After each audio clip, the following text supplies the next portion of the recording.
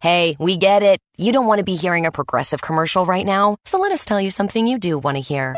No one is funnier than you. People laugh just thinking about the things you've said. I'm laughing at one of them right now. Coworkers repeat your jokes at the office, but they're never as good as when you tell them, and shame on them for trying.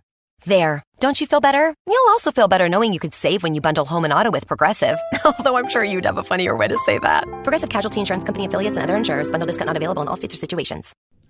You know, Kunal, you know what I've noticed about Formula One? We were destined to be in Formula One. Because your birthday marks the end of the season and my birthday marks the beginning of the season. And that gives me an opportunity before he opens his mouth to wish him a very happy belated birthday here on Inside Line F1 podcast. Thanks, Rishi. Thank you, everyone. Thank you. That is Kunal Shah, only 64 years of age now. Still eligible to be Bernie Ecclestone's successor then. Or his daughter's husband to be. Okay, I'll take that. I'll take that one for the team. My name is Rishi Kapoor. Kunal has just celebrated his birthday and in what style? One of our common friends has actually come up with a cake where he's sitting on a Formula One car. Of course, his face is morphed. But still. Damn it. It should have actually been a Formula One car, Rishi. Aww, you wouldn't have cut it any time. That's the problem, you know. But yes, welcome to Inside Line F1 podcast. It's only 1 week into the lull and we're already feeling the sink and we're missing Formula One. Just a week, Rishi, but do you know that we are actually where we were this time last Monday? There are still half a dozen seats left. Ah, yes. Okay. There is still Ross Brawn who's looking for a team to go to as well. Mercedes finally confirmed his exit late last week. Okay. You know, it's only a matter of time before Lotus, and it might happen while we're speaking, that Lotus gives out the official statement of pass to joining them. But yes, Maldonado is a part of them and they're getting a lot of money. So suddenly Eric Boullier is like, oh, I got my salaries this month. Yeah, so there is Maldonado still in contention. Uh-huh. There is Hülkenberg who's yet awaiting to confirm his seat as well. Uh-huh. So technically, we're a week into the off-season and we're still where we were. Yes, half a dozen seats yet to be filled, half a dozen absolutely mentioned by Kunal. Kunal, actually, I put it out on Twitter for somebody to count the number of absolutelys you've done. There's someone who's come with an answer. Absolute has to sponsor us now. Or I think we must go to Antiquity. And why is that, Rishi? Generally, anybody who pays us is we don't quit on Formula One.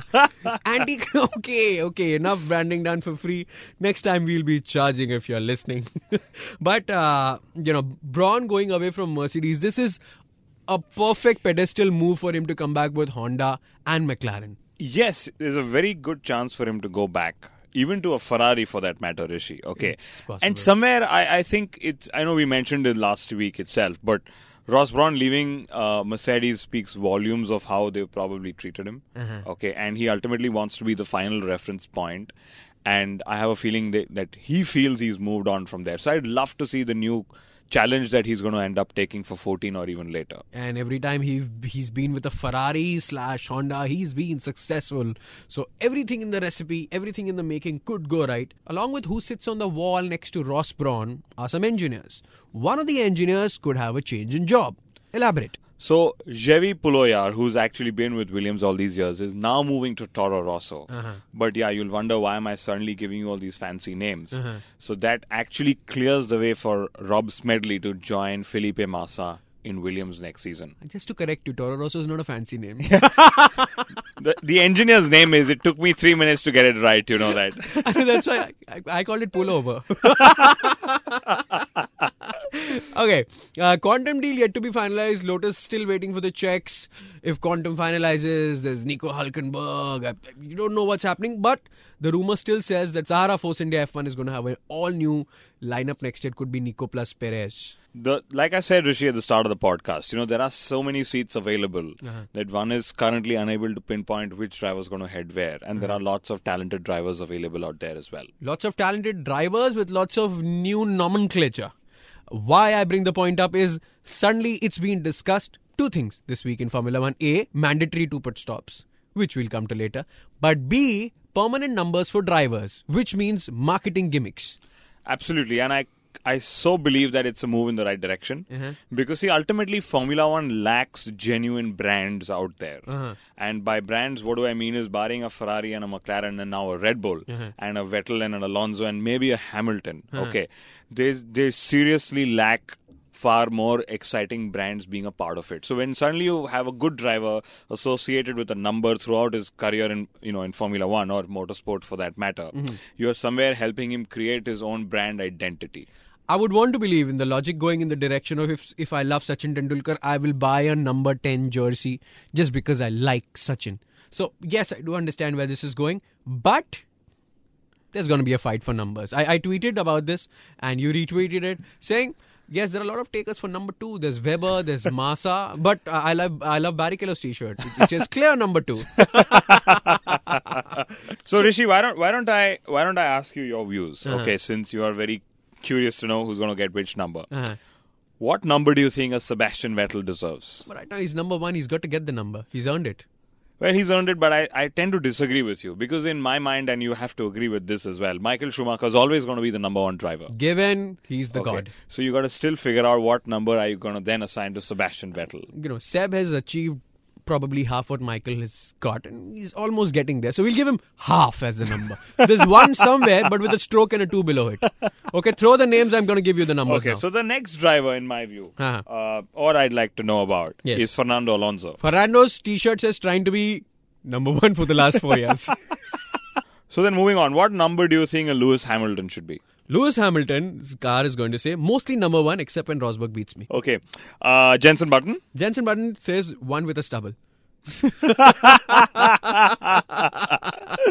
Okay, then this is a really interesting one, Rishi. Let's see what you come up with. What do you think about Pastor Maldonado? There'll be a 1 with a $sign next to it.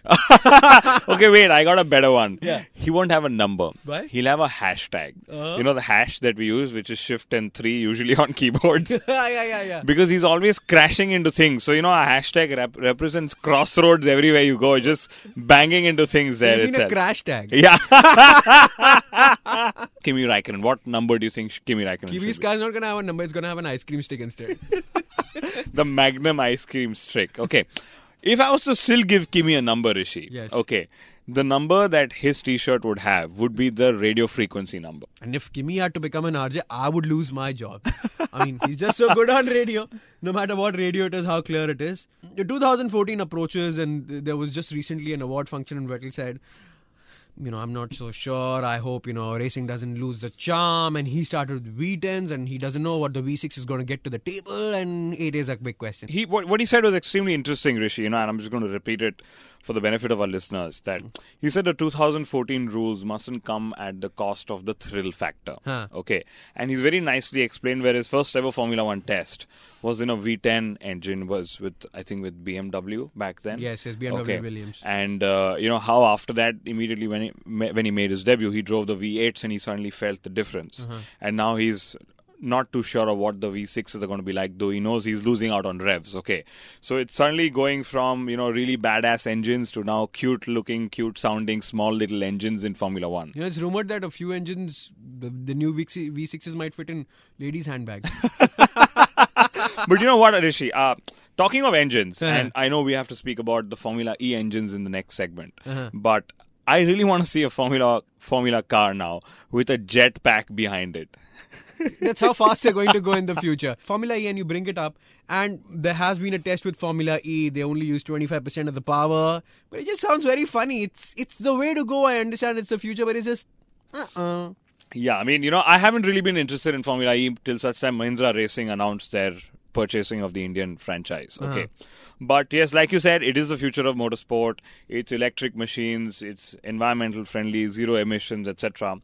But somewhere, when I heard the engine sound, and if we ran a bit of a poll on our Facebook page last week as well, there were a lot of people came back saying it's a very high-pitched sound, and it's not a sound which really resonates, it's not sounding as ferocious. In fact, David Sonicher, a gentleman who runs a lot of motorsport events on the Asian region, turned around and said that he would really not want to see onboard footage given the kind of sounds that those engines are emitting. But having said all of that, yes, it's picking potential, it's picking up momentum, and it's going to be the way to go. And we have an Indian team. Yay! Kudos to the people who have the bucks to buy it. Kudos to people who talk about it, and that is going to be Kunal Shah and Rishi Kapoor. We're going to be talking about lots more than just Formula 1. We're going to be having a tentative driver list for 2014. I am hoping by the next podcast. Absolutely. And what we may just also have, Rishi, is our 2013 Formula One Podcast Awards list. Woo! Just a little reminder, if you have a certain category in mind, you can always send it to us. There are links below this podcast that you can hit and reply to us. Kunal Shah will do the editing bit because, I'm lazy. My name is Rishi Kapoor. Kunal Shah and Rishi Kapoor get together for Inside Line F1 podcast. Week after week, Formula One it is.